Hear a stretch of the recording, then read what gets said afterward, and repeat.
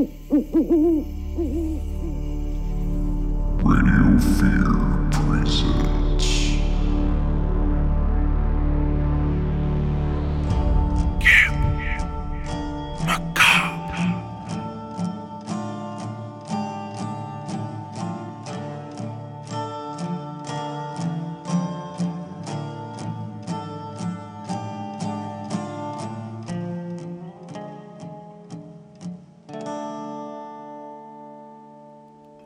Hey campers, welcome back to Radio Fear and welcome back to Camp Macabre.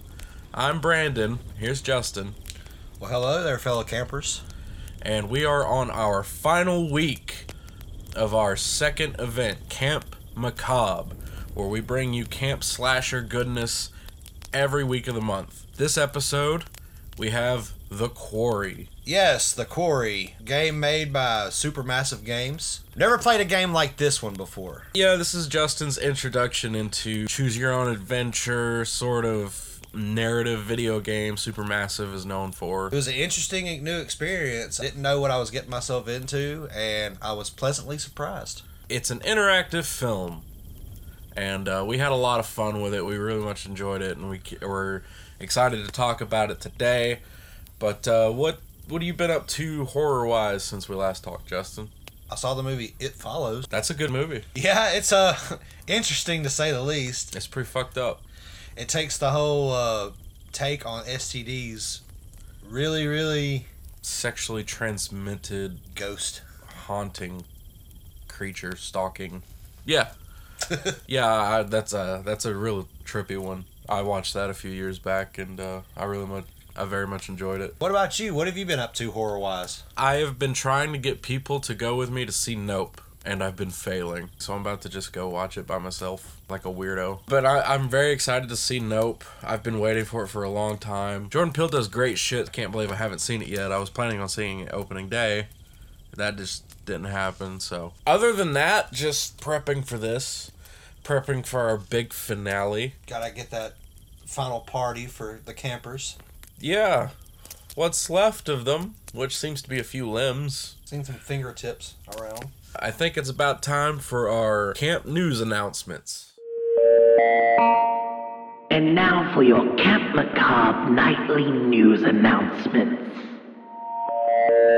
First up on our camp announcements, we actually have some unfortunate news that we have to discuss, and that is the passing of the amazing actor David Warner at the age of 80 due to cancer. As you guys know, if you've listened to our episode on The Omen, we are huge fans of David Warner, and his performance in that film in particular was absolutely fantastic, though he was always amazing in everything he's ever done, really, whether it be smaller roles like his in Scream 2 to bigger roles like Ninja Turtles 2. Titanic, or one of my personal favorites growing up as a kid, his depiction of General Sark in Tron. He was a really great villain in that film. But of course, we love his character in The Omen. Is like one of our favorite things in any movie we've covered on our show so far. Damn near perfect in every way in that film. I agree. And I go on about like, oh, it's the best decapitation in horror history, but I'm not going to talk about that today. It seems like not the time. We salute you, David Warner. You were a fantastic man. Anybody who ever knew you would always say how great of a man and kind of a man you were, though we never knew you in person. We were honored to know you, at least through film. Rest in peace, man. And fuck cancer. Fuck cancer. In other news, the trailer has been released for the final season of The Walking Dead, the final part of the final season of The Walking Dead. It won't die. It's been a long 12 years. It's been a wonderful 12 years, but like they say, everything has to come to an end eventually. The final season is going to premiere on October 2nd, which means that's going to be some more horror to watch during October. Walking Dead fans, have no fear. There's still going to be plenty of spin-off series to watch after this main series is over with, because in other news, a new Rick Grimes and Michonne spinoff series is going to be released. It's going to be released sometime in 2023, and it's just going to focus on the storyline where Michonne obviously finds Rick Grimes, and they're going to team up as a couple in the Walking Dead universe. Also, other spinoff series that is going to be coming out. There's going to be a Daryl Dixon spinoff series eventually. Somebody shoot it in the head. Jesus Christ. Walking Dead is literally The Walking Dead. Go ahead. Oh my God. Can we just stop milking the fucking cow? Walking Dead this, Walking Dead that. Only people in their 40s are watching this shit anymore. Everyone else has moved on. Fuck. You want to tell me how you really feel, Brandon? It's the fucking it's you know, it's just replaced like Law and Order and CSI as like daytime TV that your fucking aunt talks about on Facebook. There we go. Jesus Christ. You're all woke up now. I'm just so sick of the walking. Like, I read the comics when the comics was coming out. Great comics. And yeah, and it was good comics, and I met people from The Walking Dead, and it, you know, that was great. Like Norman Reedus and Bicycle Girl and all that, and I met the author of The Walking Dead comic books, and it's like the fucking Game of Thrones shit, because there's like a Game of Thrones spin-off series coming out too. Can we not just make new shit? And I know it's like real funny coming from a guy who's like excited about the fucking 18th Halloween that's about to come out, and the fucking like 20th fucking Scream and all that shit, and I'm like pining for another Nightmare on Elm Street. But those are like films with periods of time set apart from them. But with these series, especially The Walking fucking Dead, you just get it beat over your head with it until it's just like not even fun anymore. Like, I get it. Well, like you said, you've suffered from zombie burnout. It's becoming zombie rage.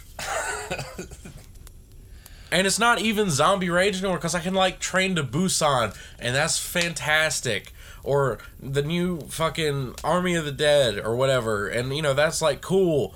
But it's just The Walking Dead. That series has overstayed its welcome. Do you feel better? No, I feel worse.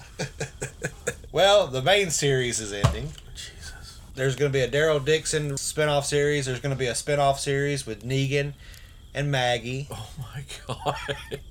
Then there's going to be Fear the Walking Dead series is still going strong. So there's still that. So for all you Walking Dead fans out there, there's still going to be plenty of stuff to watch in the future for The Walking Dead. Can't wait to see the finale. I haven't watched the last season yet, but I'm kind of waiting until it's all done to watch the complete season as one, because I'm one of those that rather binge watches a TV series than just waiting each week for each new episode. I mean, I'll watch a new episode every week for certain things, like when we was watching the Chucky series last year. We watched every episode new when it came out. With The Walking Dead, it's just, since the seasons are so long, I just wait till the season's over and then I binge watch it. But I just don't. You're just a tired, grumpy zombie when it comes to that movie, that TV series. No. Angry. I'm the fucking smart guy who, instead of like going out there fighting the zombies, I avoided the whole fucking thing. Jordan Peele's Nope in the box office. It takes $44 million its opening weekend. It's pretty good. That's very good. Everybody's out there watching it except me. It outperformed Get Out, which did $33 million and ended its run with $255 million globally. We're still waiting on global numbers for Nope. That's good news. I'm glad to see Jordan Peele's film doing well. Halloween Ends trailer came out. Already a lot of rumors and speculations going around. I'm not subscribing to any of that. Just, I'm waiting for the film to come out, and we will watch it when it does. Can't wait to see it. It's going to be a good one. We hope. We hope. I'm going to say my bet, no matter like how performance does, I'm definitely willing to bet Nope is going to be a better movie than Halloween Ends. Even if Halloween Ends is like good. Chucky released a new trailer for season 2, and it's showing off a lot of new characters new direction for the story. You got your first glimpse of Glenn and Glenda. Mm-hmm. Can't wait to see what those kids are going to be up to. Delwyn Sawa's new character, he's going to be a priest. Can't wait to see how they're going to do that. I'm hype as fuck for the new TV series. Brandon, he's hype as fuck for the new season of Chucky. That's it for our news announcements. All right, now on to our main topic, The Quarry.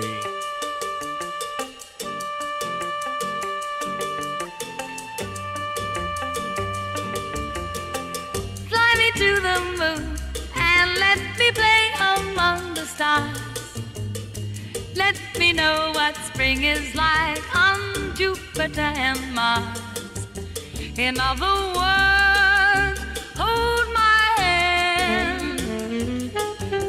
In other words, darling, kiss me. A game to where any decision you make will and be used against you in a court of law. Or, in the ending.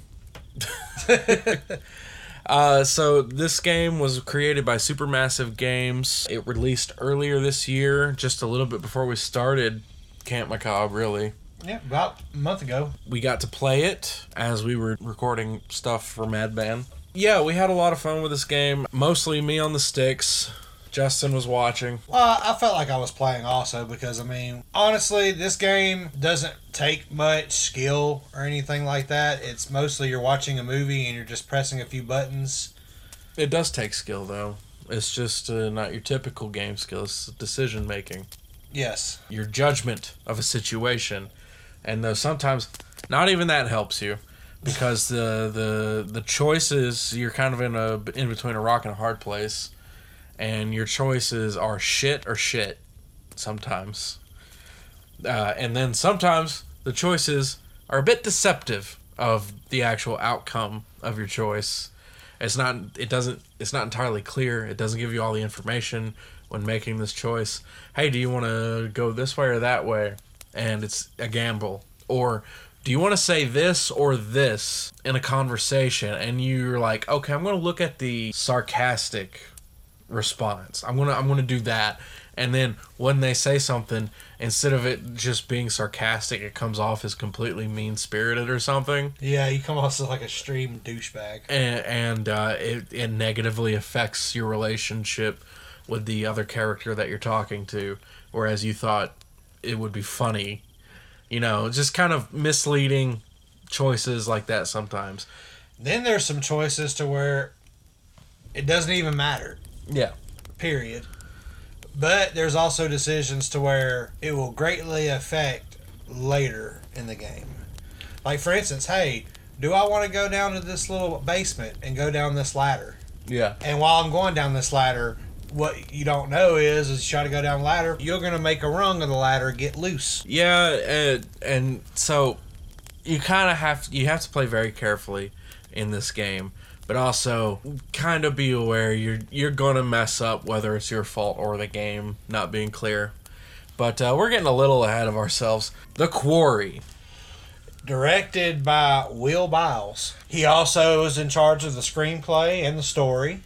Yeah. Assisting him in the screenplay was a guy by the name of Alex Farnham. Person in charge of the screenplay was Graham Resnick. Person in charge of casting for the Quarry video game was Debbie Menwiller. They did a really great job in casting for this game. While we're talking about it, I can go down the cast real quick. Sebhan Williams is Laura Kearney. Skylar Gazondo is Max Brindley. Travis Hackett, the sheriff of this town, he is played by none other than Ted Raimi, brother of Sam Raimi, featured in a bunch of his films and featured in his own stuff as well. You know him as Henrietta in Evil Dead, along with the fake shimp of several other Evil Dead moments. And co-creator of Pink Fuck.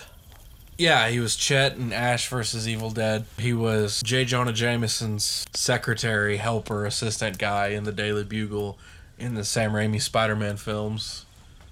I did not realize that. Yeah. He's the guy who's always up J. Jonah's ass. Oh, the ass kisser. Yeah, the ass kisser, the brown noser guy.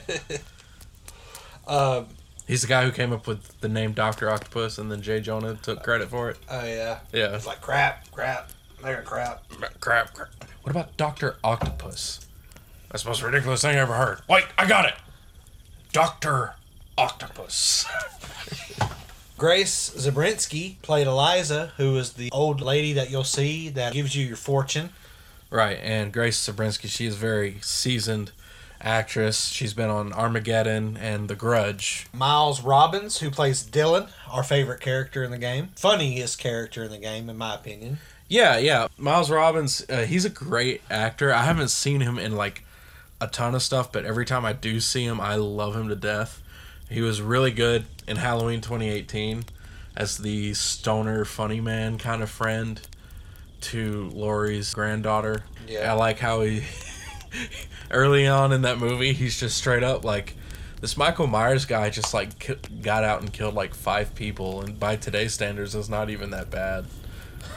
Well, You guys want to watch me blow up this pumpkin with a firecracker? Houston Sage plays Emma Mountbank. She's the popular girl. Popular girl, always is The on pretty social girl. media. She's the Instagrammer. She does vlogs. Take a selfie any chance she gets. Yeah. Justice Smith from Detective Pikachu fame plays as Ryan. He's probably my other favorite character in this. He's great, but Feel like he kind of phoned it in this one. well, it's his acting style, right? He was kind of that same way in Detective Pikachu. Or just, yeah. He's just like, yeah. I guess. And I got like a really deep. I sound like I'm like a 45-year-old giant man, but I'm this 18-year-old looking kid. I'm Ryan Reynolds' kid, Detective Pikachu. Ryan Reynolds is my dad somehow in Detective Pikachu. And then David Arquette is my dad in this game somehow, so yeah. And of course, Brenda Song, my other favorite character in this game, Caitlin Ka. We all know Brenda Song, right? Sweet Life and Zack and Cody. Yeah, that's where I was first introduced to her. She was Jubilee in the X-Men movies. Mm-hmm. And that's a perfect cast for Jubilee as well. Zach Tinker, he plays Jacob Custos in the game, and he's the He's a party boy. Bro. He's the bro dude. He's the beardar. Skill. Double skill. It's my beardar, dude. He's like a cross between the geek, or not like smart geeky kid, but just like socially awkward, I say weird shit geeky kid, and the jock bro dude. Like together, he's a socially awkward jock bro dude who says lame shit sometimes. He was the nerd growing up, and I'm sure when he hit puberty and got into the high school and started playing football, that's when he got all jockey, but he's got a nerd side to him. Yeah, we're overcomplicated. He was the class clown. There we go. Yeah, he was a class clown. Evan Evagora plays Nick. Yeah, Australian actor, I think. Maybe New Zealand. I don't know for sure. I'm basing off of accent. Either Australian or New Zealander. He was in Star Trek, Picard. I think he did some other stuff, sci-fi stuff, like Fantasy Island and shit like that. He's from New Zealand. He's lesser known to me than most of these here. He's kind of like a class clown also. I think he's a dickhole, but Dick. yeah, he's two-faced. Yeah. How I see this character, he's like nice to Abby, but like when he gets around the boys, he's all, guess what me and Abby did? I'm sorry, guess what me and Abby did? Yeah. Ariel Winter plays Abigail. Plays Abby. Plays Abby in the game, and I'll be honest, I don't know her too well either. was popular a few years back. She mostly does voice acting. Voice acting. I mean, She was in Kingdom Hearts. she does modeling. Robot Chicken. Yeah, she's done a lot of voice work. She's done a lot of modeling. She's The Smurfs. real good looking. Phineas and Ferb. Yeah. Final Fantasy. Oh, she was in College Humor too. Batman: The Dark Knight Returns Deluxe Edition. I do like that movie. She does a great job in this. She's one of my favorite girl characters in the game. Yeah.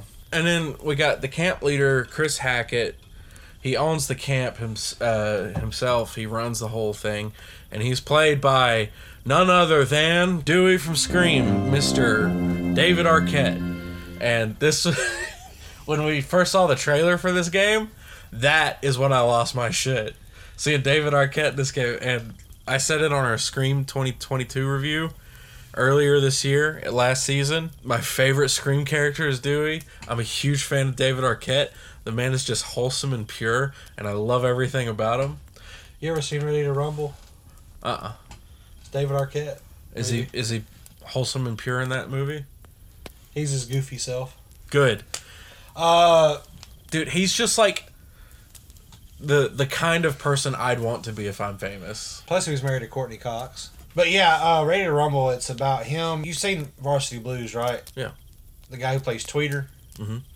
It's him and David Arquette. They're both huge-ass wrestling fans for WCW. Right. I know David Arquette has a big thing wrestling. Yes. Yeah. He has his own wrestling, Yeah. organization. Die-hard wrestling fan. Yeah. Was WCW champion in real life at one point. I did know about that one, yeah.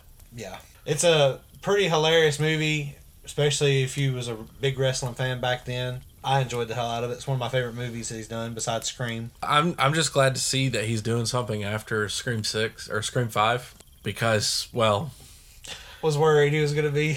because of what happened in Scream 5. Yeah. We got Ethan Suplee as Bobby Hackett, his brother, who also these guys are playing as the brother of Ted Raimi's character as well. Yeah. Ethan Suplee, I believe My Name is Earl. I think is where I know him from originally, but he's also, Remember the Titans. Yep, he was the big lineman on Remember the Titans. That's what I remember him from. Yeah. And he was also in John Q. He was a security guard in John Q, another Denzel Washington movie. And he was on the Showtime Twin Peaks and the Santa Clarita Diet. And he was in Wilfred with Elijah Wood. There it is. My Name is Earl. I was right. Ha ha. And of course, we have these next two absolute legends in the horror genre, Lance Henriksen and Lynn Shay. Now, Lynn Shay, we all know, she's everybody's favorite grandma in horror films. She's Nightmare on Elm Street. She was in The Conjuring films. Yeah, she pops up somewhere in a lot of stuff. And Lance Henriksen, I'm a huge Alien fan, so awesome to see him here. Also, Pumpkinhead. But he's Jebediah Hackett, and she is Constance Hackett. They're members of the Hackett family. And it's just great seeing him play something nowadays as well. Bishop was one of my favorite characters, and Mr. Whalen from the Alien films. And then we got two College Humor alumni, Emily Axford and Brian Murphy, playing the most despicable type of characters you can in a horror anything, as we learned from Halloween 2018. What are they, Justin? Some podcasters. Fucking podcasters. Ryan's favorite podcast. Ryan, yeah, Justice Smith's character Ryan, his favorite podcast, Bizarre Yet Bonafide, where they talk about like cryptids, aliens, ghosts, mysteries. A lot like the Chilluminati podcast. I know it's kind of... Is it kind of like to like name drop actual other podcasts in a podcast? I don't know. I feel safe saying they're like Chilluminati. This Bizarre Yet Bonafide is basically them in this game's universe. That's most of our cast. That's pretty much the whole cast. Yeah, there's a few stragglers. I'm sorry if we didn't get to you. We don't want to be here all day naming off every single mo-capped individual in the background. What was your expectations going into this? I wasn't entirely sure what my expectations was going to be. It was going to be something different because I've never played a game like this before. I've read books when I was like a kid that was kind of like Choose Your Own Adventure. Yeah. And I kind of had a feeling that this game was going to be like that. Yeah. And I was hyped to play it and watch you play it. So really, I just didn't know what I was going to get myself into. I have experience with Supermassive games before. I've been playing since Until Dawn came out. I think everybody who played horror games was hype as hell for Until Dawn because it's a slasher movie, but you play it. And I loved Until Dawn. We'll probably cover that someday on the podcast as well. That was that game you showed me on YouTube before, right? Where there were like the soldiers was with the... That's House of Ashes. That's another Supermassive game. Yes. The Dark Chronicles is a series of games, and each chapter of it they release is a new story. And they started with, like, I think Man of Medan, and they had House of Ashes. Before that was Little Hope. Little Hope wasn't that great. The rest of them were, though. Yeah, I remember you showing me that on YouTube, and I was watching that, and I was like into the story very much, and I was like, oh shit. Yeah. Hell yeah. Yeah. Supermassive, they do good work on these games. It feels like an interactive movie. They get a lot of pretty big name stars to be in their games. Even House of Ashes, they had Ashley Tisdale in there. Now that they have Brenda Song in this one completing the Sweet Life of Zack and Cody Girl Squad. I guess the next one they're going to have Miley Cyrus in it. Anyway. These games are great, and when I first played Until Dawn, that shit blew me the fuck away. I was in love with that game. It's like set in a cabin in a snowy mountain. They were doing like a ski resort sort of thing, kind of feel, but without the ski resort. So it's just a cabin up in a snowy mountain in the woods, and like spooky shit starts happening. There's a slasher, and there's stuff in the woods, and I had some experience, a lot of experience really, with all this so far. So, Justin, can you give us, in your own words, a brief synopsis of The Quarry? And now, mind you, since this is a new game, we're treating it like we do a new movie. So no spoilers. No spoilers at the beginning. And we'll give you guys a spoiler warning after we're done with the spoiler-free section. My synopsis of this is when we first started playing this game, you're thinking it's a certain type of a horror game. Mm-hmm. And then the further you get on into this game, it turns into something completely different. Supermassive's tried and true formula is to give you the bait and switch with what type of horror movie you're in. Yeah. You're thinking you're in one thing, and then, yeah. Oh, we're dealing with this. Yep. I enjoyed the hell out of it. Huge fan now of Supermassive, so next game they make, I'm sure as hell gonna play it. The next game that they're making, they already released the trailer for, and I think it comes out this year around October-ish.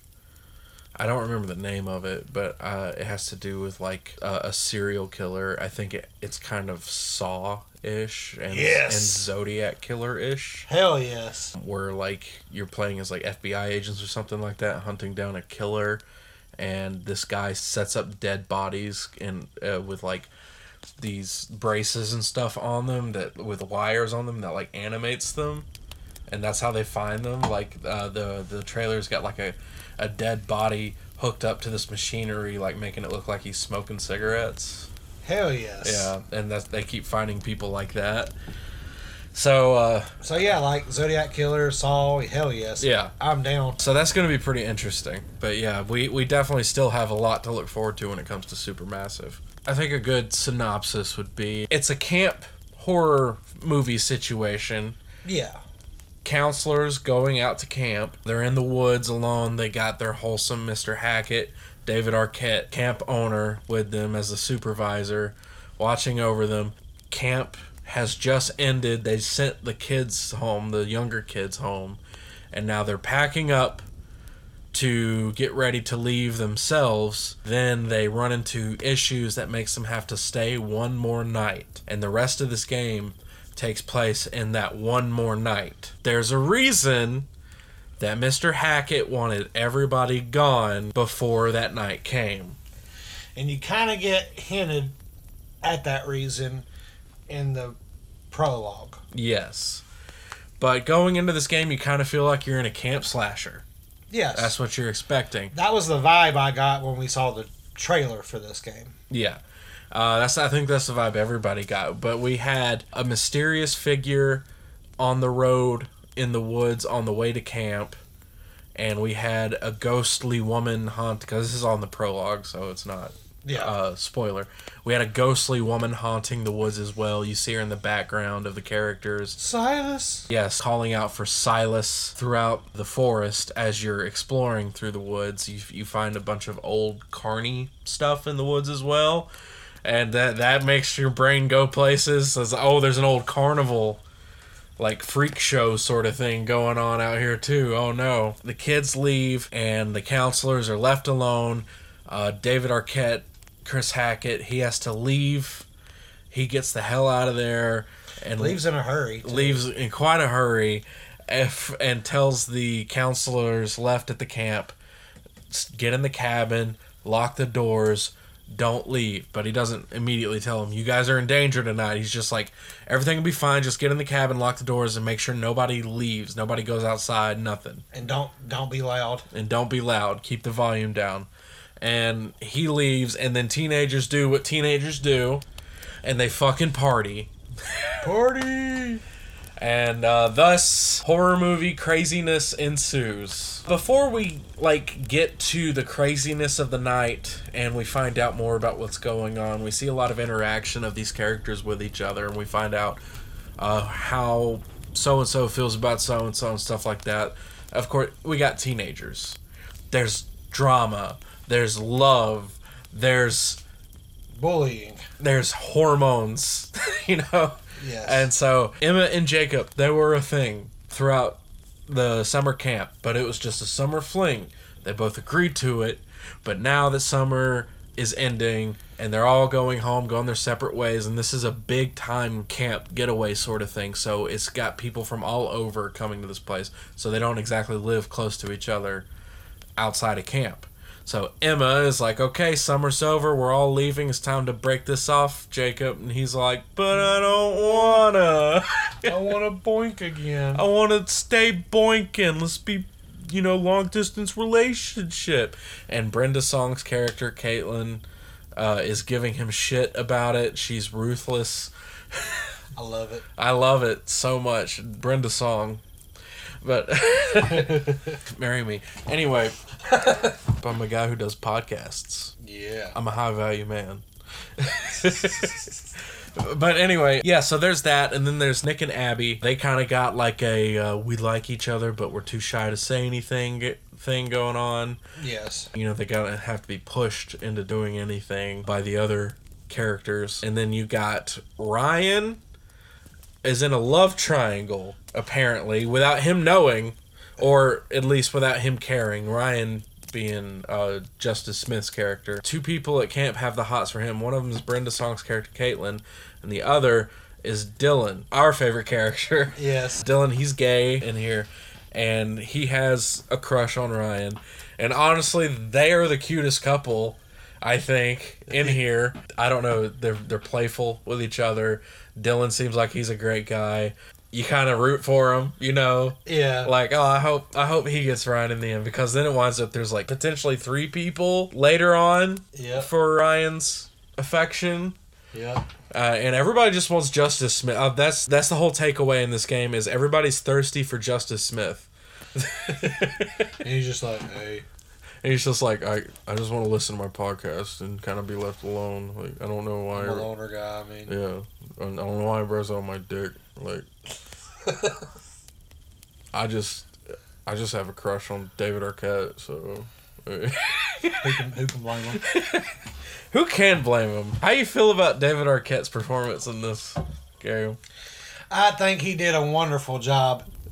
What you do see of him. What you do see of him without spoiling too much. Well, what you do see of him in the whole game, even if we were to talk about spoilers now, we wouldn't have much to say. But you don't see a lot of David Arquette. He's here right now, and then he fucks off. Yeah, whenever, yeah. But I think it's David Arquette just being David Arquette. And I love it. He's The director probably, when he came in to do the voice, they're like, just be yourself. It's Dewey 2.0, guys. Just be you. Come in here and do what you do, David, and we'll make it work. And so you get older David Arquette trying to, be hip and cool. Well, not really. An older David Arquette just trying to counsel all these teens, and it's like wrangling cats, Yep. You just have him up on the second floor on the balcony of the cabin, drinking his coffee, being like, "All right, get your butts in gear. get them butts in gear. And he says stuff like okie dokie and Yeah. I don't know. We have a crush on David Arquette, a man crush, a heterosexual, respectful man crush on David Arquette here. If I saw him, I'd give him a hug. He kind of just seems like that guy, right? Like I wouldn't give him a hug because I wouldn't want to like Yeah, freak him out. be in somebody's space like that, but you'd want to. I'd give him a good old firm handshake. Yeah. Mr. Arquette, it's a pleasure, an honor. I'll never watch this It's an hand honor again. and a privilege. It's an honor. Oh, that's terrible. Anyway, Cringe. oh, that was cringe? If you went up to him and said, It's an honor. No, I was just making a reference to Scream. "Oh no, good reference." Anyway, Love you, David Arquette. we love you, David Arquette. Please We like the things you do. call us back. Ryan, Justice Smith's character Ryan, he looks up to David Arquette clearly, like a father figure. Yeah. He has some stuff going on back home. He's trying to figure out between like school and his family. I think he has like family members with like some health issues or something like that. And he looks up to Mr. Hackett enough to ask for advice. Yeah, life advice, like full-on life advice. And unfortunately, when he does ask for it, Mr. Hackett is currently freaking the fuck out because he's trying to get these kids out of here before the night starts, before the sun goes down. Doesn't even know where he left the keys. Yeah, and I'd lose my own head if it wasn't attached.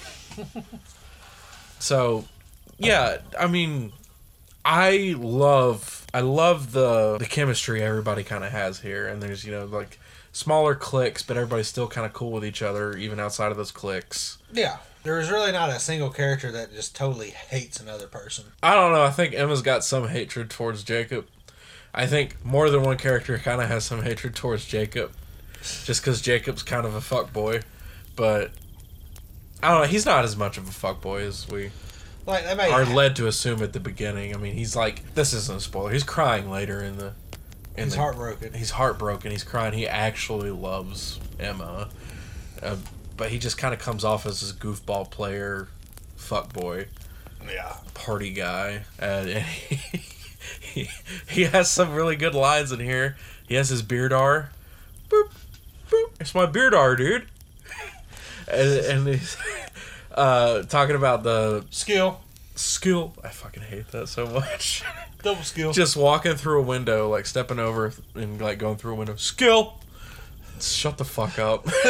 You loved it. I hated it. When he's like talking about the vodka watermelons, where he just pour vodka in a watermelon. He's like, put a hole in a watermelon, pour vodka right in there. It's the second most fun you can have with a watermelon. Nobody asked what the first is. Nobody needs to. You're putting your dick in there. Emma's an interesting character, right? Did she kind of rub you the wrong way? Yes. Yes, absolutely yes. She's kind of bitchy. Yes. Um, Real bitchy. kind of manipulative. Yes. And when we were playing through this game, you really wanted Jacob and Emma to get back together, and I was like, really just like, no, fuck her. Jacob's a king. He shouldn't be doing this shit. Full disclosure, I was only doing that just to annoy you. Why would you try to annoy me in a game where we're working together? It was funny to me. It was kind-heartedness. I wasn't doing that to piss you off. I take these games serious. Oh, sorry. I do. I take my decisions in video games serious. On my first playthrough especially. Okay. Because I get a vibe for what a character is feeling at the time, and I'm like, I am like being true to this character. Like the point where then the Truth or Dare where she kissed I got like physically upset. and they were She like, kissed Nick yes, right in front of Jacob and Abby. And then when Nick and Abby were together, they were like, "You want to kiss?" And they were like, I was like, no. "I was like, yeah, let them kiss." You were trying to like force Jacob and Emma back together, and you were trying to force like Abby to like just be like, okay, you can kiss whoever you want. I'll fucking make out with you to Nick. And I was like, no, fuck them. All right, Jacob's the king. He don't deserve this shit. He don't deserve to get his heart fucked with by Emma. Fuck her. She belongs to the streets. And Nick, He's a fucking piece of shit. He's a playboy, or he's a player. And I don't fucking deal with players because I don't like to play no fucking games. Alright, not with people's hearts. And Abby deserves better. So no. Don't do that. It probably wouldn't even made that big of a difference in the story. Like, seriously. If we would have picked for them to kiss, it would have probably them tried to lean in to go for a kiss, and then they would have heard something in the woods. No, I watched it. They kiss. In the prologue, we have 2 counselors trying to get to camp before we watch everything that we just talked about. And this is before the camp even starts. This is the night before. Night before camp starts. Laura and Max are 2 counselors. They're a couple. They're driving together in the woods. They get a little lost, and they see something in the road while being distracted, and they swerve and go off-road to avoid it. And as Max is trying to fix the car, Laura goes out to look through the woods because they think they might have hit somebody. So she goes looking through the woods near the road to see if there's anybody out there that might be injured or anything like that. And what she finds is a bunch of carny shit and a ghost of an old woman saying, "Silas!" right in her fucking ear, too. And so, of course, she freaks out and she runs back to Max, and they're like, we need to get the fuck out of here. And so they fix up the car. They start to try to drive off, but they're stuck in the mud. And then Ted Raimi fucking shows up in an officer's outfit, in a police officer's outfit, and he's like, what the fuck are y'all doing out here? And apparently he got lost on his way back from the fucking cabin, looking for the Necronomicon, and he fell into a police uniform, and now he's just like being a super fucking creepy cop patrolling the woods around a camp full of teenagers. Yeah, with the pencil. Oh my god. Okay, so he goes to mark Laura's map to tell them where the Harbinger Motel is. Alright, they have to get to the Harbinger Motel. They better fucking not go to Hackett's Quarry tonight. They better go to that fucking motel. That's what he told them. And he like sticks the pencil in his mouth before he like uses it to mark the map, and they make it just like super like focused on this action, and it's just really sticking that thing in his lower lip under his tongue, just getting it in that saliva, and while staring at the teenage girl, just while he does it, slowly moves the pencil down to the map. So they're trying to make him creepy. But he's not. He's a cop. And so they wound up going to Hackett's Quarry anyway, Hackett's Quarry being the campsite, like they were told not to do. And they find something in the basement. In the basement of the main lodge, the main cabin in Hackett's Quarry. They break open the doors to the basement from the like storm shelter doors. And they go down there, and Max, the boyfriend, he's attacked by something. We don't see it. And it runs off, but he's bleeding. And then Ted Raimi shows up again. Shoots his gun. Fires his gun off camera. And then uses a syringe to drug Laura. She passes out. And he's like, does this look like the Harbinger Motel to you? And that's where we get the Quarry title screen pops up.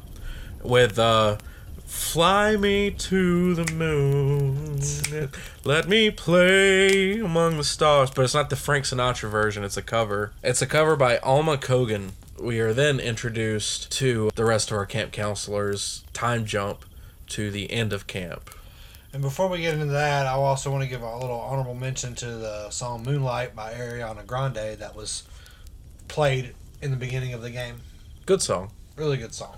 I also want to give a shout out to after Fly Me to the Moon, when we see the introduction to Hackett's Quarry after the time jump, and we see the other counselors, and it's playing music that sounds like it'd be part of like a Walmart commercial.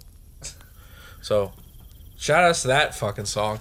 Anyway, I think now we're getting into spoilers. We're going into spoilers right now, so if you haven't played this game and you don't want to be spoiled on anything, stop now, or we'll break your fucking legs. We're giving you to the count of 3. 1. 3! You are now entering the spoiler zone.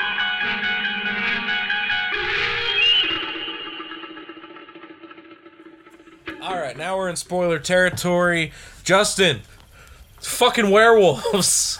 Holy shit.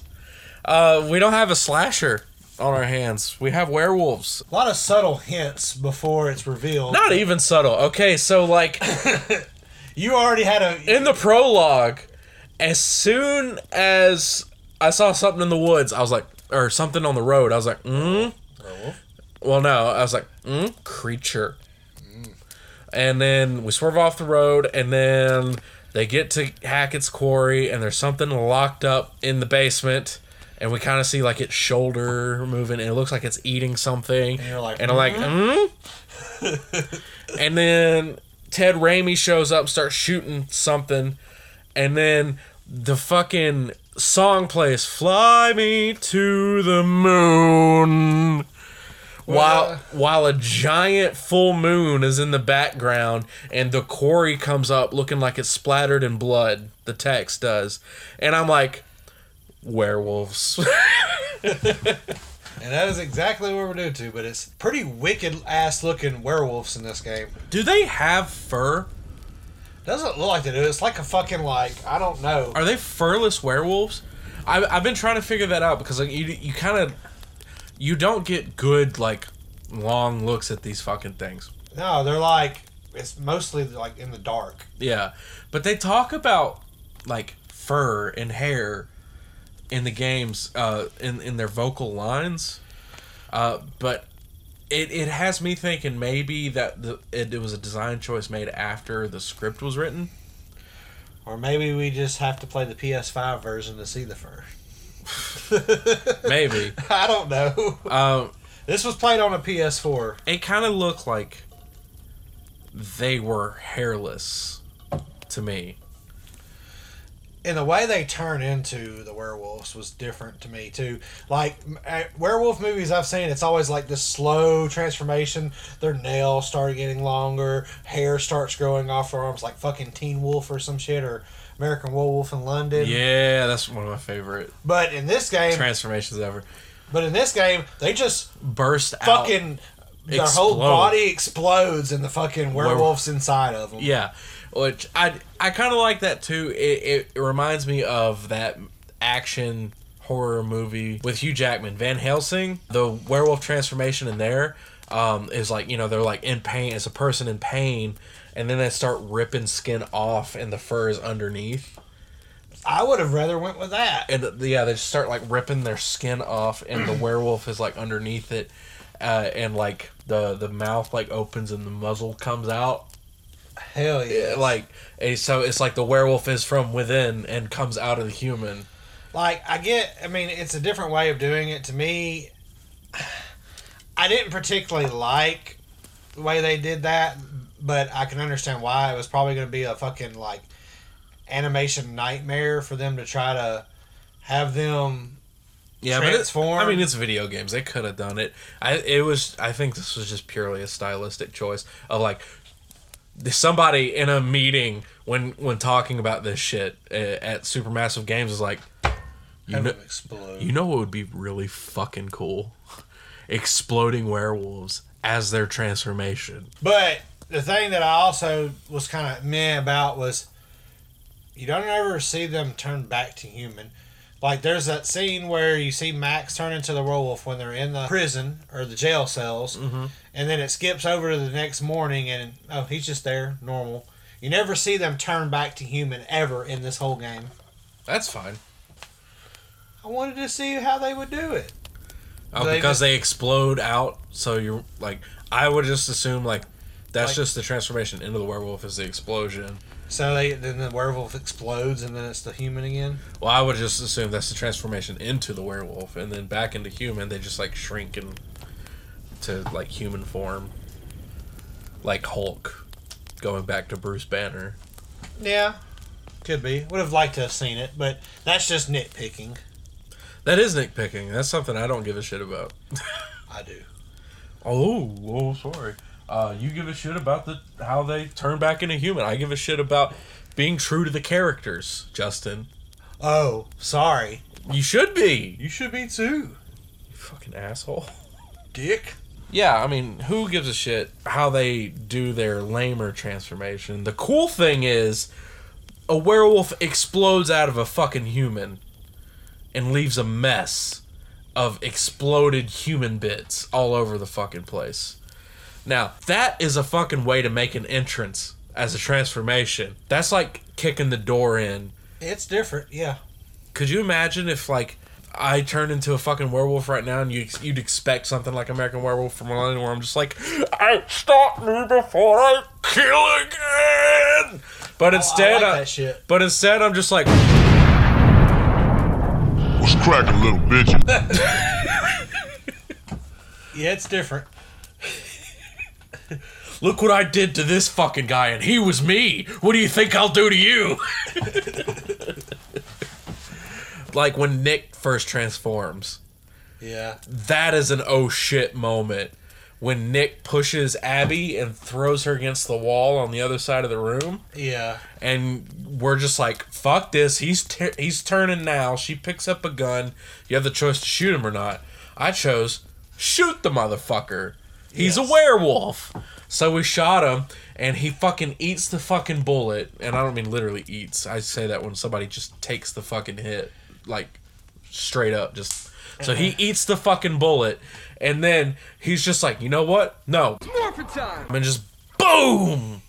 Fucking werewolf. Now I'm thinking for real, like, oh shit. But luckily, he does the horror movie trope of like, big scary monster jumps out the window. Yeah. Instead of doing what he could have done right there and just killing everyone in that room, jumps out the window. Well, you never know if you Thank God. If you would have missed that shot or not shot him, what would have happened? Maybe. And that's the thing we need to know. We've only done one playthrough of this, so our knowledge of what all can happen in this game is limited because it's a game with many splitting paths. All of these supermassive games are. If we went into detail about every single possible scenario, we'd be talking about this game for days. Right, but I think no matter what path you take, it all follows kind of a similar general direction. Like, you have to start off at Hackett's Quarry. You have to go swimming with Jacob and Emma. You have to explore the work shed with Ryan and Dylan. Maybe, possibly, their characters could die before then. You Well, never know. I'm not. Well, yes, but I'm not counting how long a character lives or not. I'm saying if a character lives up to this point, then they go to the work shed at this point, no matter what you do, or they go swimming at this point, no matter what you do, as Yeah. long as they're alive. But yeah, there's a lot of choices to be made, and we have a limited point of view based off of our playthrough. But we get the idea of everything that this game is about. It's about surviving the night, don't get ate, and don't turn. Yep. And through our playthrough, how many playable characters did we have die, Justin? None. We saved them all. Thank God. How many characters did we have turn, Justin? One. And that was inevitable. So... We think. Yeah. No, Laura, she's like, there's no way you could have stopped that. Well, I was talking about, what's his face? Nick. He turns. Nick. Oh, yeah, he's inevitable, too. Yeah. Yeah. And Max. Which one's Max again? Max was the guy with Laura. Yeah, he's inevitable. Yeah. We had no optional people change. Oh, no. And that's the thing about the game that we found out later. Every single playable character, they can get infected. I didn't know that. Yes. All of them. Like, Jacob can get infected? Yes. Abby? Yes. All of them. Emma? Yes. They can Ryan? all, Well, yes. Ryan did get infected, but Yes. he never turned. They can in our all get playthrough. infected. There's there's a scene where Dylan, when they're doing that whole thing where he's trying to get on the radio and stuff, where he could get bit in the hand or arm. And we have to cut the fucking it arm off. off See with the part- groovy chainsaw. Yeah. That part we didn't have to do because Well, we saw that part in a premonition, and we were able to avoid it. yes. Yeah, So he got to keep his hand. yeah. There's scenes to where you want this person to hold this gun or you want to leave it here. Yeah. Certain times, if you didn't get the gun, Somebody might be fucked. somebody might be fucked. Or they just might have a harder time getting out of a situation that would have been easy if they had the gun. Because that's one thing I will say about this game. Even if you do fuck up, sometimes the game will give you a chance to redeem yourself. Yes. It's fair. It is fair, But it doesn't always give you that chance, depending on what mistake you made. Some mistakes, it's just like, oh, you fucked. Or sometimes you think you're making the right decision, like what you're supposed to in that entire game. You hit that X button a bunch and you win, but... And then you blow Lin Shaye's fucking face off. Let's go ahead and talk about that. How did you feel, Brandon? You saw how I felt, motherfucker. I love Lin Shaye. I adore... Every time Lin Shaye comes on screen in a... Well, this is the first video game I've seen her in, but every time she comes on screen on a movie, I'm like, it's Lin Shaye! I'm such a huge Lin Shaye fan. And there's this one part of the game where you're playing as Laura and Lin Shaye's character, Cadence, Yes. are struggling over a shotgun. And it's like one of them's pulling on it and the other one's pulling on it. They're like physically like fighting over playing tug of war with this damn shotgun. And so it's giving you the prompt to smash the X button a lot. And so I'm like, he was hitting that X button. I'm like, oh, I got to do this or she's going to kill me. And so I do it. And when I succeed, I am rewarded with Lin Shaye's face getting blown the fuck off like Kurt Cobain. Just fucking shattered skull, brain, and face all over the fucking room. And ladies and gentlemen, if you would have saw Brandon's face when this happened, hell, my face was like that too. It was like, oh no! I was fucking devastated. And yeah, I was just like mouth agape, wide-eyed, looking at the TV like, oh! You're like, Lin Shaye! He literally said, oh no. Yeah, I did. And I was like, oh no! Yeah, he literally said that. Oh no. And of course, I had to be like, well, sometimes in a struggle, accidents happen. Yeah, true. Somebody should have put the fucking safety on before wrestling over a damn shotgun. With live ammunition in it. God. Lin Shaye, we're sorry. This goes out to you. I did not mean for you to get the happy ending of a shotgun blowjob. I'm so sorry. But turns out that was the right decision to do anyways. Was it? Because from what I understand, Lin Shaye could have survived and so could have Laura and everybody else. It's just certain people you have to kill in order to save the better people. Is David Arquette's character, Chris Hackett, and Silas. Yeah, well, from what I've read, in order to get like the perfect ending, what you did was the correct thing to do. I don't think her living affects anything though. Okay. So something I saw makes me believe that. I've watched videos on YouTube of the perfect ending where you unlock everything, and every single one of them has her blowing Lin Shaye's face off. That was after our playthrough, right? Yes, this was after. Okay. My eternal and internal regrets of absolutely demolishing the face of a horror community sweetheart like Lin Shaye aside, the game's great. And a lot of choices are hard choices, but I think we made a lot of good ones. The disagreements we had during the thing where we're like, we're going to pick this way. Rock, paper, scissors it. We did a lot of rock, paper, scissors during this game. We scissored a lot. A lot of scissors. During this game. There was so much scissoring. We had some disagreements. I'm finding out now it was because Justin was just fucking with me throughout most of it, but just for those other parts. The other ones was legit. Uh-huh. No, for real. Uh-huh. Just the romantic parts that I knew probably didn't have any bearing in the story. Oh, just, my involvement and how into these characters I was. Uh-huh. All right, yeah. Okay. I'm learning a lot today. The consensus of all of this put together is fuck you, Justin. Yeah, we're fighting against werewolves. What do we know about these werewolves? They were weak to silver, like werewolves usually are.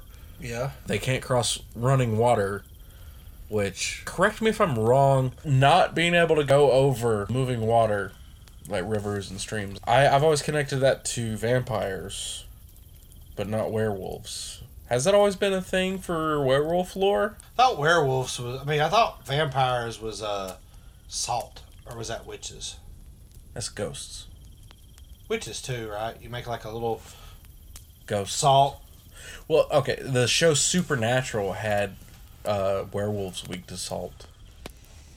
Because werewolves in Supernatural were hellhounds. Yeah.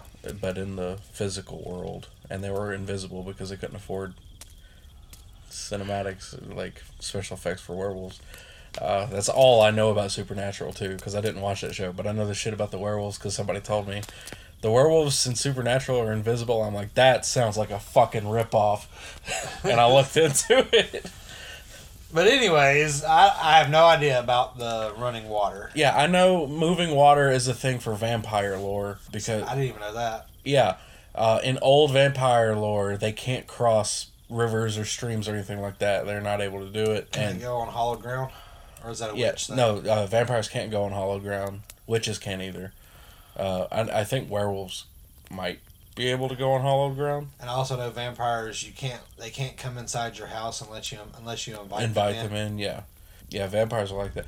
But the running water thing, I knew that for a fact because Dracula had that same issue, and he had to cross an ocean, and he had to cheat to do it by carrying a box full of the dirt that he was buried in from his home and put his coffin in it and ride in the coffin. That's how he was able to... He cheated the system. He found a loophole in his curse.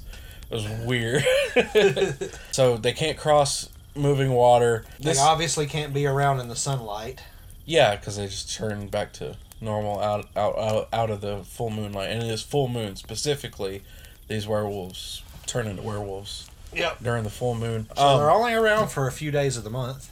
Yeah. And they try to...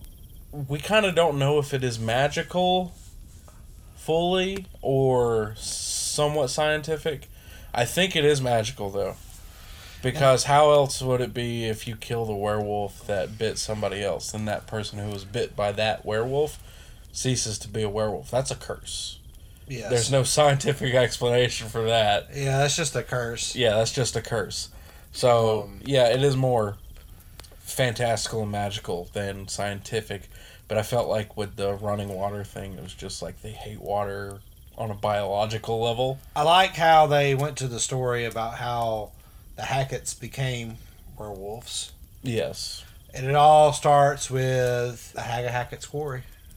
The Hag of Hackett's Quarry? Yeah, you know the Hag of Hackett's Quarry. Okay, let's just stop fucking saying the Hag of Hackett's Quarry. What's wrong with saying the Hag of Hackett's Quarry? Okay. She was part of the carny that was going around town, and they had a special attraction called Silas. The dog boy. The dog boy. But it was a werewolf, and... Not just any werewolf.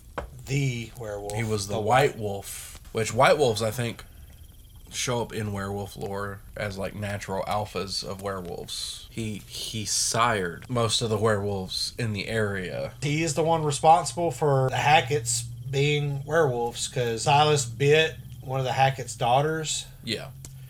And it just carried on throughout most of the family. About half of them were werewolves. I mean, the daughter, the son, the father. Mm-hmm. The Holy Ghost. The Holy Ghost. Chris Hackett, his kids. Yes, him and his kids were werewolves. Well, Chris's kids specifically were the first to get bit by Silas. Yes. The daughter first. Yes. And then she bit the son, the brother, and the father on Yes. the same night. Surprisingly didn't kill them. And so Ted Raimi's character, Tim Hackett, has been hunting Silas ever since. To get rid of the curse. To get rid of the curse. Along with Bobby and Jedediah And Lynn Shay's character. Hackett. And Lynn Shay, she's kind of like... She's the head mama of them all, so... Yep. She's calling the shots. Yep. As they hunt for Silas, the boy that's gone missing, whose mama ran the carnival, the traveling carnival freak show, and she died in the fire 6 years prior to the events of the game. Believe so. Which is weird, because if this game took place in like 2020, or 2019, 2021, 2021, yeah, just means COVID just didn't happen in their world. I don't know. It's a video game. Around 2019 to 2021, if the events took place, that would mean I'm going to go with 2019. So 2013 is a weird time for a traveling freak show to be a thing. That seems more like The 1906. sort of thing. Go down to the Traveling Freak Show and see the two-headed strongest woman with a mustache. Before going to fight in the World War. Yeah. The Archduke Franz Ferdinand's dead, but to distract yourself from the oncoming World War, go see the Alligator Man. Ripley's Believe It or Not. Yeah, I mean, that is how Ripley's Yeah. Believe It or Not started. So, Yeah, so there you go. you know, that sort of thing. That kind of seems like the right time frame for a freak show. But apparently A man with horns in his head. yeah. But apparently we had one around 2013. Nice. Sure. And she put her own son in it, who was afflicted by the curse of the full moon. Who infected Silas? Did they even bring up No. that question in the game? The Corey 2 prequel. They don't do that. They're not going to do anything else. Corey, that's it. No. Yeah, this is it. That once they're done with a specific story, they move on to the next one. They have a lot of stories to tell. Well, they'll have another game that we'll fall in love with. Oh yeah. But Like I said, we're already waiting on the next one, the Zodiac Yeah. Saw-ish one. God, if they get Tobin Bell to be in that. You want to know what the creepiest, twist, mind-blowing thing about the Corey for me was? What? The lady that you give the tarot cards to. Oh yeah, she's the Hag of Hackett's Quarry. Yes. But Well, we assumed that early on, didn't we? Because she was on the cover of the carnival posters. Yeah, but the fact that she gets more and more deranged further as the story goes along, When it starts affecting her directly, it was creepy. as soon as Silas starts coming into like being mentioned in the story, she's like, "Don't let them get my boy," you know. Like it was making me like, ugh, Yeah. this is creepy as fuck. Yeah. That was the one that was when you come to the realization that that was the Hag of Hackett's Quarry, you're like, oh. Yeah. It gets creepy. This game's creepy. It does play really well for horror. It does its job horror wise. There's parts of this game that will scare you. Yes, there is some jump scares where werewolves will be coming after you. Yeah. Or just creepy atmosphere and locations. Like Yes. when you fall into the quarry. But you can tell that they have a love for the horror genre, especially in film. They make references all the time, and in this one, I love the references in this one, especially when Laura, because they were talking about the Hag of Hackett's Quarry when Eye Patch Laura shows up, and they're like, well, we saw the ghost lady in the woods and stuff like that, and she's like, no, you're not in a ghost story, you're in a creature feature, and there's werewolves. All of the Evil Dead references. Yes, when they were going down to the basement, Max was like, you seen the Evil Dead, right? we go into the basement, it's bad news. Yeah. And the chainsaw in the work shed that says Groovy on it. Ted Raimi. Ted Raimi just existing here. And of course the A scene that we didn't get to see because we did the save his hand, but they get the Groovy chainsaw to cut. in the hand work off. shed. Yeah. In the work shed. Work shed is the exact same like work shed. Yeah, almost. It's a little bit more spacious than the quarry. Does it have the hand thing to hold it? No. But I would have laughed if I'd have that. there's quite a few Evil Dead. I think the Necronomicon gets referenced a bit in like some notes or something like that you find. Not like the Necronomicon itself. I think like The book. yeah, not the book itself. It's like a page of it, like some of the artwork or inscriptions from the pages of the Necronomicon is like in one of the papers that you can find laying around. Alright, the Quarry's in the Evil Dead universe. This is not Jason Goes to Hell. Oh no, that wasn't the Necronomicon that they saw. That was just a book. And that dagger, it was just the dagger. It wasn't no Kandarian dagger. What is And that? we're not going down this road again. What other references did you catch in this game? Just references like Madman, you know, when she's just going in there and she saw the guy in the woods and she's like, oh, no, it's okay. Yeah. There you go. I did feel like this was like out of all the movies we talked about, this is the closest to Madman. There was like some similarities between. I'm trying to remember exactly what they were now, but I feel like there was some similarities to this and Madman. I think like Max, the camp leader in Madman, fucks off for the night and leaves the counselors to some shit that goes terribly wrong that night. Yeah. is similar to David Arquette doing the same exact thing.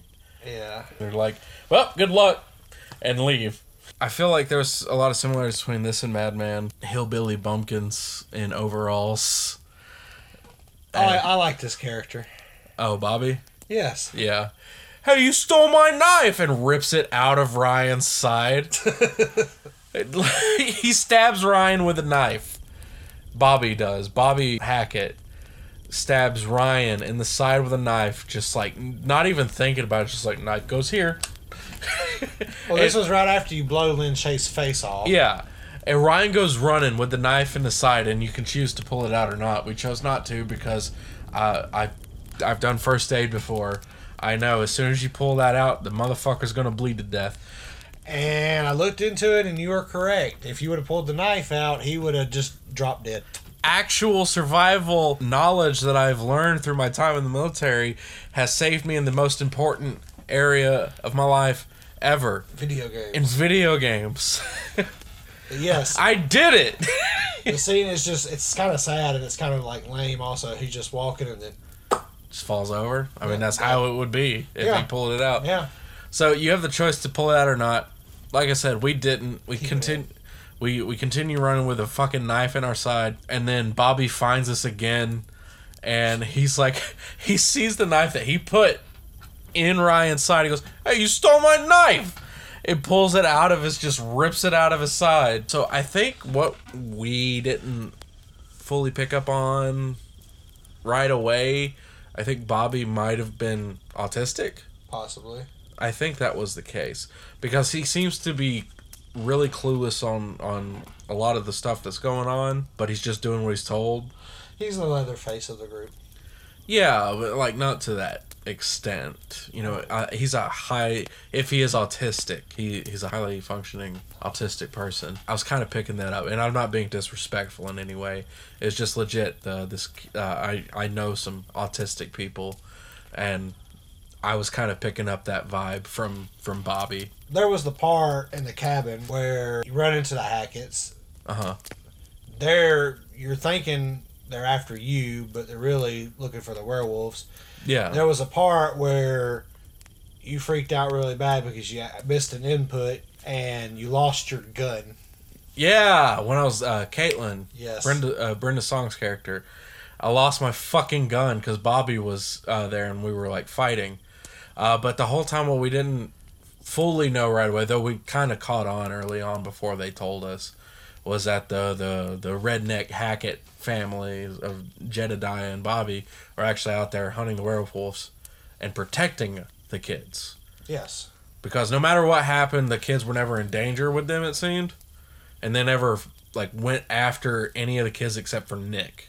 And that's because Nick was bit. And when you blew Lynn Chase's face off. Well, yeah, but like Jedediah straight up like looks at the camera and is like, "No more protecting shit," and pulls out a fucking revolver. So at that point, we knew we fucked up.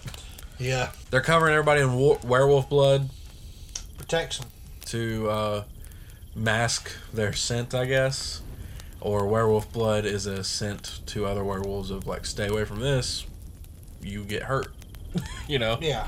So, whatever it is, it naturally draws werewolves away from that area or masks the scent of prey. I was trying to get Caitlin hit with some werewolf blood in her interaction with Bobby there, but it didn't happen. I probably could have done something better to make it happen.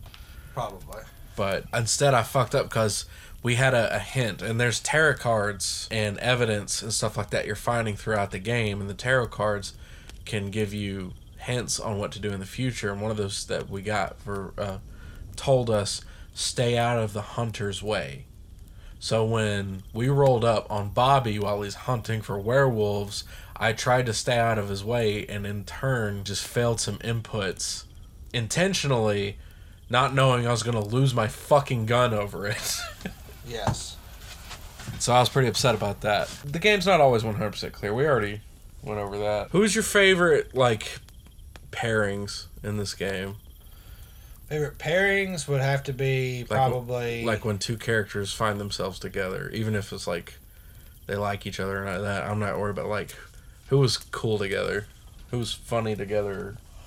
Oh, Caitlin and Dylan. That's what I was gonna say. Yeah, in the fucking junkyard Yes. was one of my favorite parts. They had like really good friend chemistry because they both liked the same guy. But instead of being like, we probably could have made them petty about it, right? Yeah. Through dialogue choice, but we didn't. They're like, so fucking Ryan and Laura, right? What the fuck? And they kind of bonded over that. Yeah. Because Laura shows up and she's mysterious, like one-eyed lady. Who we didn't mention the whole. Them being in jail. See, there's a lot to this fucking game. We might not be able to cover every aspect in this episode. The regenerative properties of getting bit. Oh yeah, she grows her eye back. So they check under the eye patch, and she has her eye back after she got bit. And her scars heal and all that. And the other guy gets bit to get his wound healed from the side. Ryan. Yeah, when he had the knife in his side, we had Laura bite him, which was very nerve-wracking because I didn't know, like, that could have went so fucking bad. Luckily it didn't, but that could have gone so fucking bad. Oh yeah, where she bites you and then it's like she doesn't stop. Yeah. She's got fucking blood and flesh in her mouth as she's like on the verge of turning already. And like, I didn't think about that until the last second after we made the choice. They give you the option to try to get away. And it didn't matter. You know, it's too late. Because like, you and I, we were at disagreement of whether or not she should bite him. I said no. I was like, yeah. And you're like, he's gonna die if we don't. He's bleeding out from the stab wound.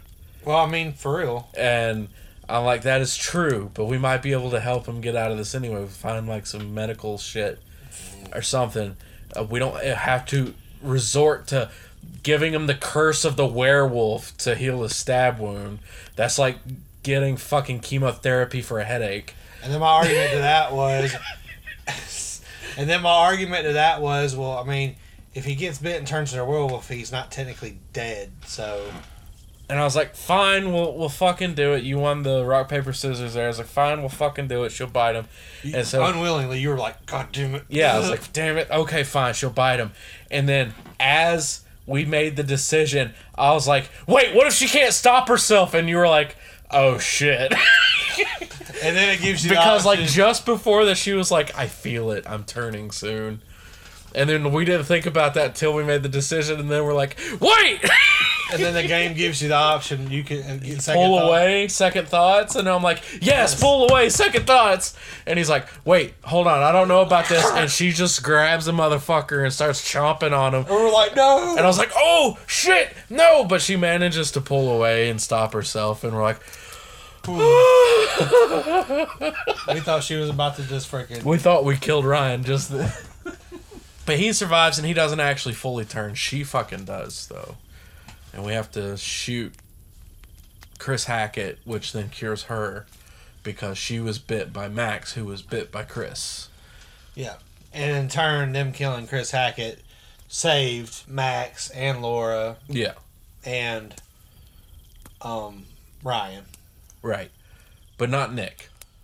No, not Nick. Because he was still a werewolf, because he was bit by Silas. Which I didn't catch until near the end of the game. Yes. It didn't. Let's talk. While we're at it, let's go ahead and talk about the ending of the game. Hold on. Can we go back to the scrapyard? Yes, we can. Because I love the fucking scrapyard. We were about to get into that, and then we started talking about Laura biting Ryan. The scrapyard, they were all like, fucking Laura and Ryan, right? Like, what the fuck's up with that? I mean, it's fucking bullshit.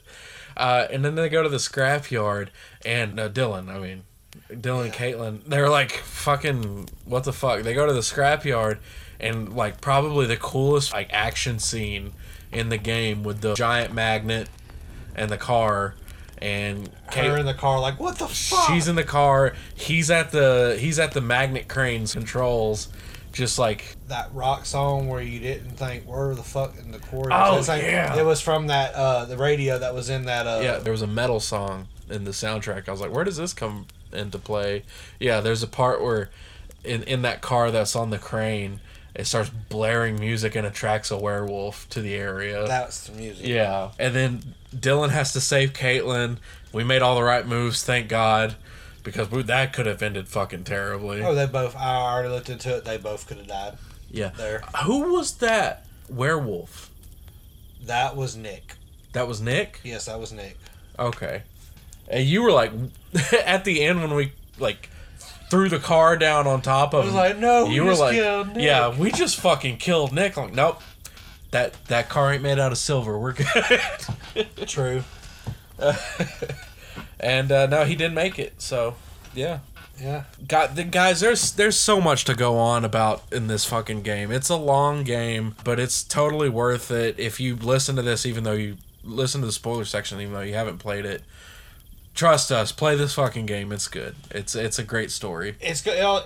It'll take, just in cutscenes alone, without the gameplay involved, it's over 8.5 hours long, almost 9 hours of cutscenes. Yeah. That you have to watch. You can't fast forward. You can't pause. The cutscenes are the reason you're here in this game. There's like almost 9 hours of cutscenes that you're gonna watch. Because it's basically a movie. If you haven't put that together yet, this is basically a movie with limited gameplay sections, and it's mostly just you choosing between two different possible scenes.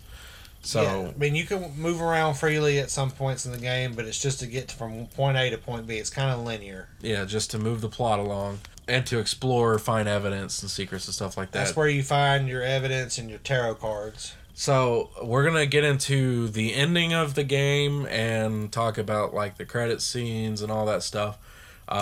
But like, trust me, there's a lot we've barely touched on or glazed over in this game because there's so much to it. There's gonna be so much stuff when I'm editing this fucking episode where I'm kicking myself for not bringing up because I'll think about it later. Yes, But there, like I said, if we were to go through our entire playthrough, this would be like a 4 or 5 hour. Yeah, it would be episode. a long.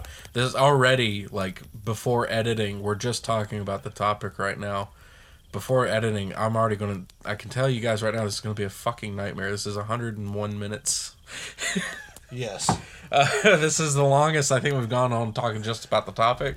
Yeah, this is gonna be a long episode. Yeah, which is good because it's what we're closing off Camp Macabre with. So that's cool. Yes. We're finishing strong, I believe. So yeah, let's talk about the ending here, and let me just be straight up with you. The ending's fucking disappointing.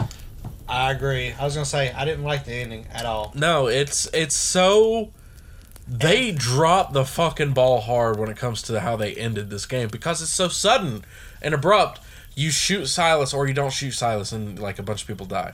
But we chose shoot Silas. Yeah, you shoot Silas, and that's it. It was Laura, Ryan, and Tim. Yeah, All there. Ted Raimi's character Tim, in the woods where they ran off the road months earlier. Laura and Max did, and they find Silas in werewolf form and white wolf form. We never see Silas in human form because I believe they said when he got bit he stopped aging, and he's still a little boy in human form. Yes, because at the ending, when you show when he's dead, it's him in human form dead. And he's a kid. Yes. Yeah, I don't remember seeing him in human form, but I was probably just upset at this ending at that point. Yeah, at the ending where it shows who else lived and survived. Yeah. It showed, So you know how in some movies, right before it hits to credits, it gives you kind of like a brief text breakdown of what happens to the characters after the movie's over with. I know in some movies it's like Bradley went on to go to college at Harvard University where he would spend 6 months being completely doped out of his mind and with cocaine and hookers. Like that sort of thing. And it does that, but even more basic. yes. It's just Laura lived.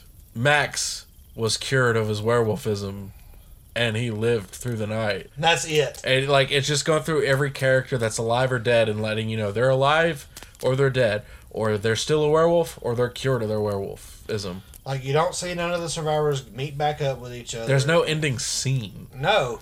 It's just... Unless you get the Hackett's arrested, and there's a scene of, like, cop cars pulling up. Oh, okay. And that's it. Because none of the Hacketts die.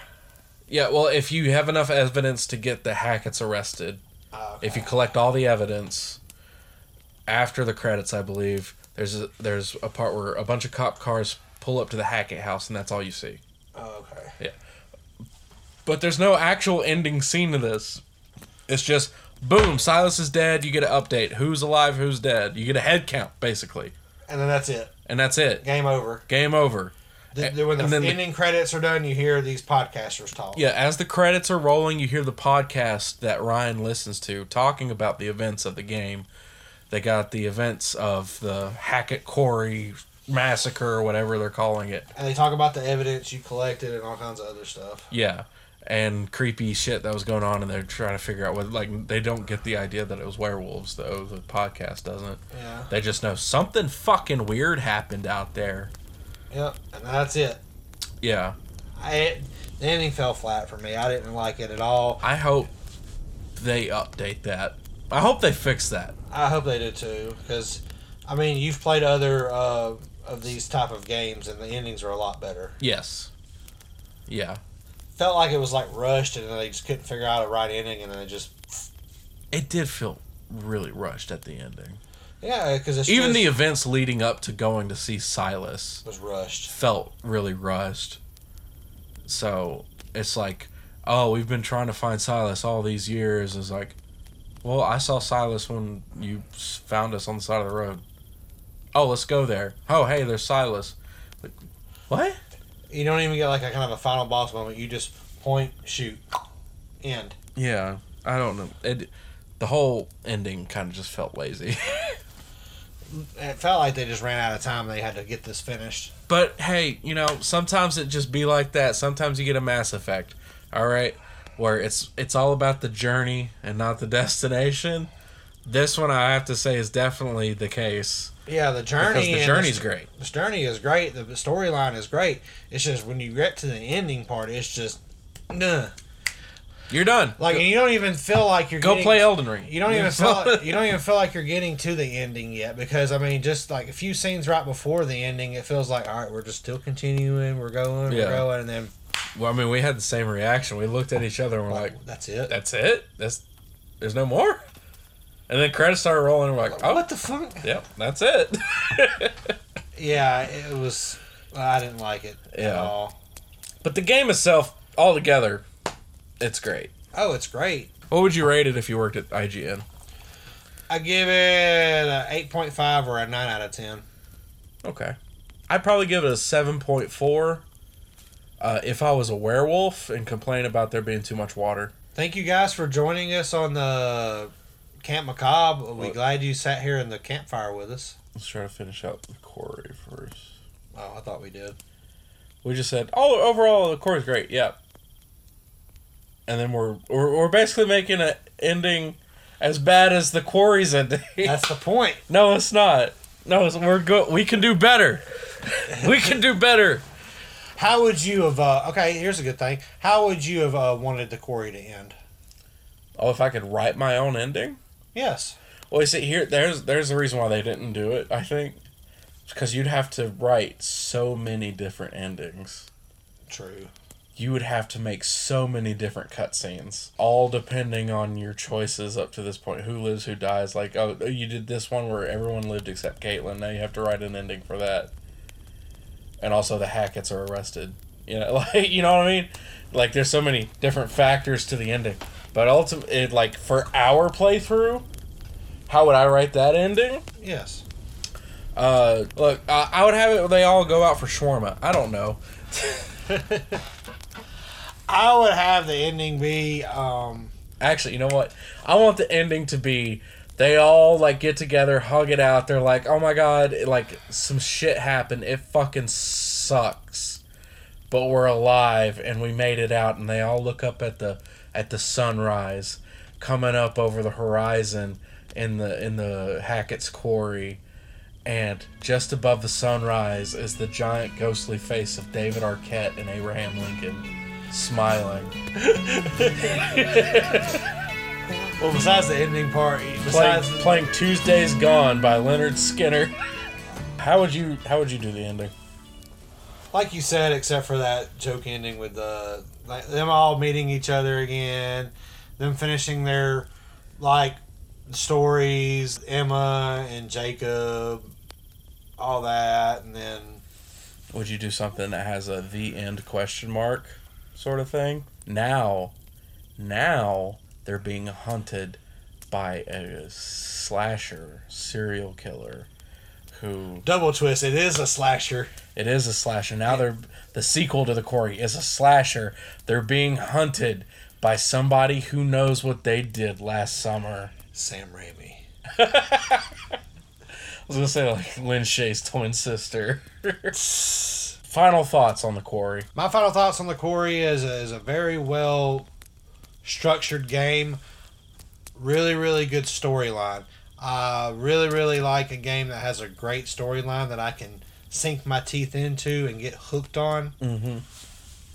It keeps me engaged and keeps me interested in the game, especially this type of game to where it's mostly cutscenes. Mm-hmm. And the pacing is very well. Never at a point where I feel like the story drags on too long. Right. The only part of the pacing I didn't like was just at the ending where it abruptly ends. But I've already touched on that. But besides that, well done. The voice actors and the people all involved did a great job in this game. Makes me want to play more Supermassive games. I mean, you're in for a treat with those games. Until Dawn, fucking banger. House of Ashes was great. Man of Medan, really good. Little Hope, maybe skip that one. Yeah, that's the kind of games I like playing. Like games that has great storylines and good cutscenes. That's one of the reasons why I enjoyed playing Metal Gear Solid a lot, was because of the storyline and the not great cutscenes that was in it. My final thoughts is that Jacob's a fucking king, and he don't deserve that fucking shit Emma was trying to play on him.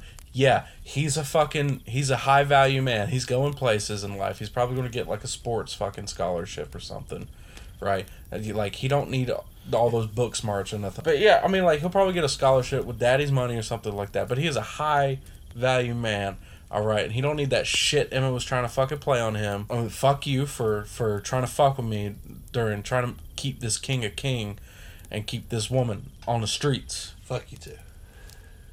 And fuck Nick. This game was good. I love you, Brenda Song. I'm very happy for you being happily married with a kid that is definitely has everything he needs to defend himself from a home invasion from either werewolves or Joe Pesci. Like, he's fucking set. So yeah, closing out on The Quarry. We're so glad you guys could have joined us for the final night of Camp Macabre. It's been a long few weeks sitting by this campfire. I haven't bathed the whole time. We've been in the woods. Really itchy. Yeah, I mean, like, the lake is right over there, but I'm not gonna fucking go take a dip while there's a killer on the loose. We've seen these movies. Yeah, I'm sure. I think you'll be fine. Shut the f up. You know I won't be fine. You're only saying that because you might be the killer. I think you might be the killer. I'm not gonna have this slander again. We already went over this. How could I be the killer? I've been sitting with you this whole time. Well, I've been here with you too, so that doesn't make any sense. What the hell is that?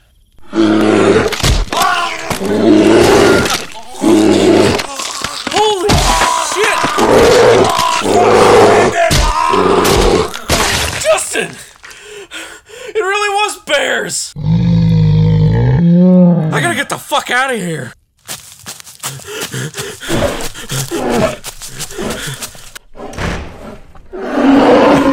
Oh my god. It was bears the whole fucking time. Everybody was right.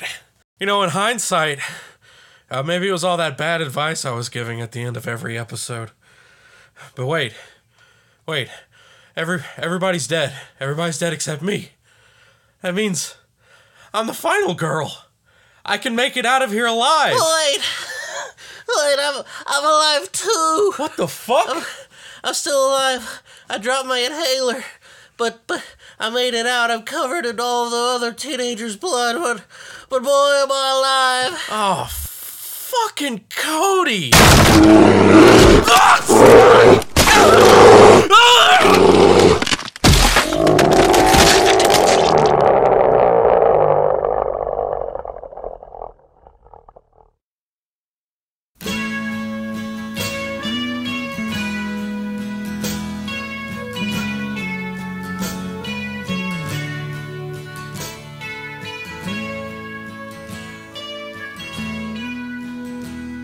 Hey everybody, thanks for listening to us and our event, Camp Macabre. It was a lot of fun doing all of this for you guys and a lot of fun talking about these slashers out in the woods.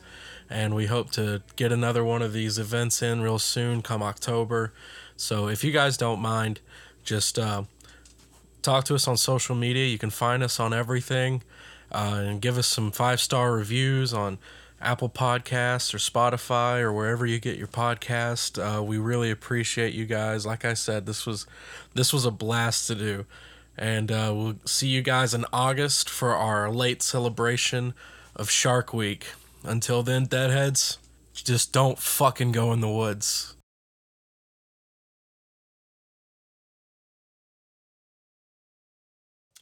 Alright, happy, big, playful energy. Do you want to grab my boob?